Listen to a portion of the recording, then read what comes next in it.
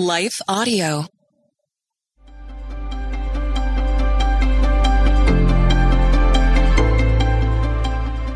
Welcome to Crosswalk, the devotional. We're glad to have you listening with us. Today's topic is God is our helper. We'll return with the devotional after a brief message from one of our sponsors.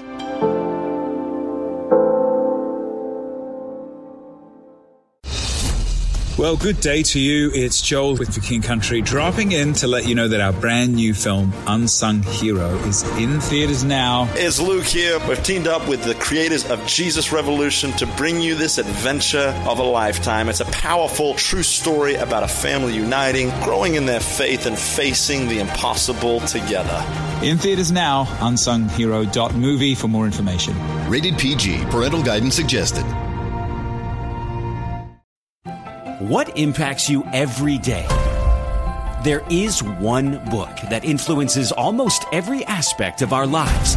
Museum of the Bible reveals the Bible's impact on your favorite musicians and artists, the way we measure time, social justice, our national monuments, and more. The Bible's impact is all around you. Discover how at museumofthebible.org/impact.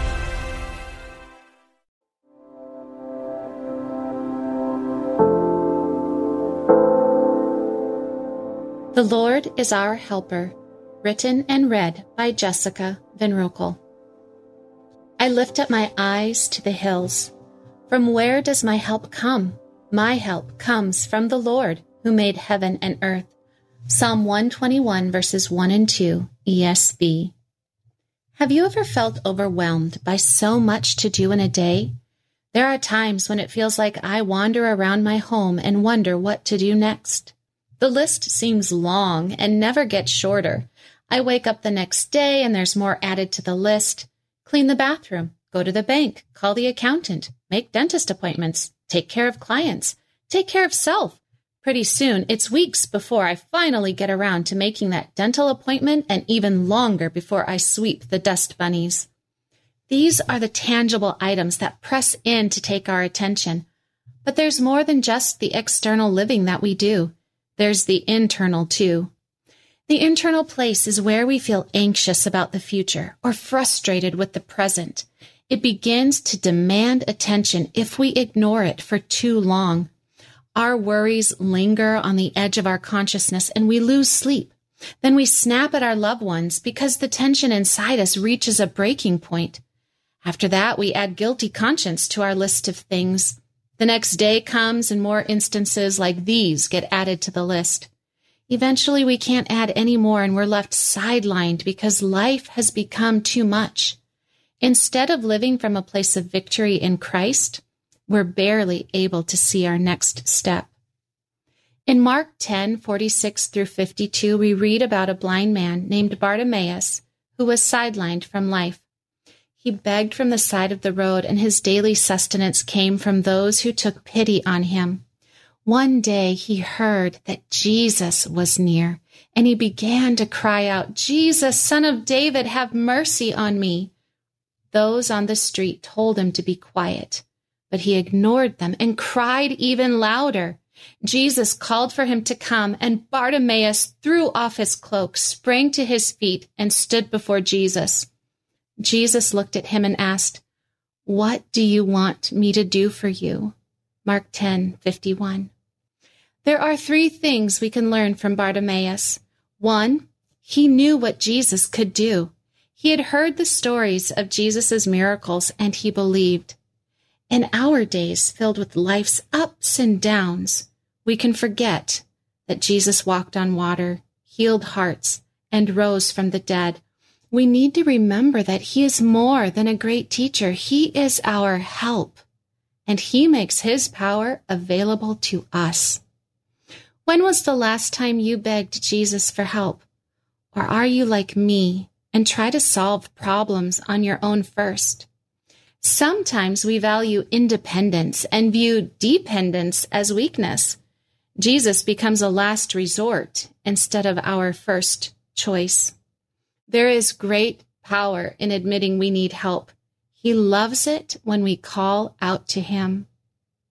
The next lesson we can learn from Bartimaeus is that he ignored the voices that told him to be quiet. Maybe there's someone in your life or your own voice that tells you that Jesus can't be bothered by your requests for help with the ordinary problems in life. Maybe you think that you need to reserve your requests for big issues, but God cares and desires to help us in our everyday lives, from helping us through difficult situations to knowing the next step to take in the unending to-do list. Third, Bartimaeus knew what he wanted Jesus to do for him. He wanted to see again.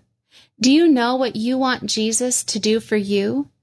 Maybe you need peace because you're anxious about many things, or you need strength because your journey has an unwanted diagnosis. But maybe you don't know, and that's okay. The beautiful thing about following God is that you can ask Him what you need. You can say, Lord, I know I need help, but I'm not sure what kind of help. Would you show me? Then, take a moment in silent prayer and listen for His voice.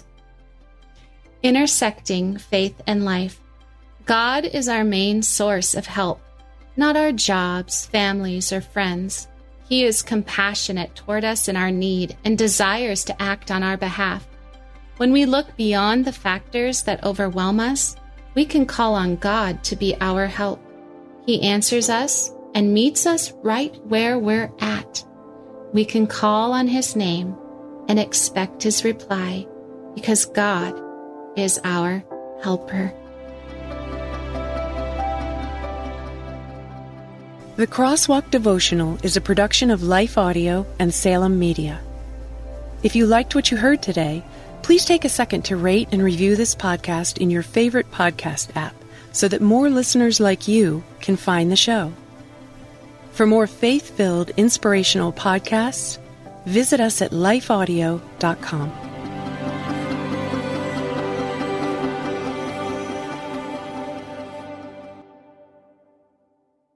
I found myself on a ledge, 3 stories high at some condominiums, contemplating my life and struggling to understand my purpose. Have you ever found yourself on the ledge? My name is Billy Yant. I'm a caring father, mentor, and friend.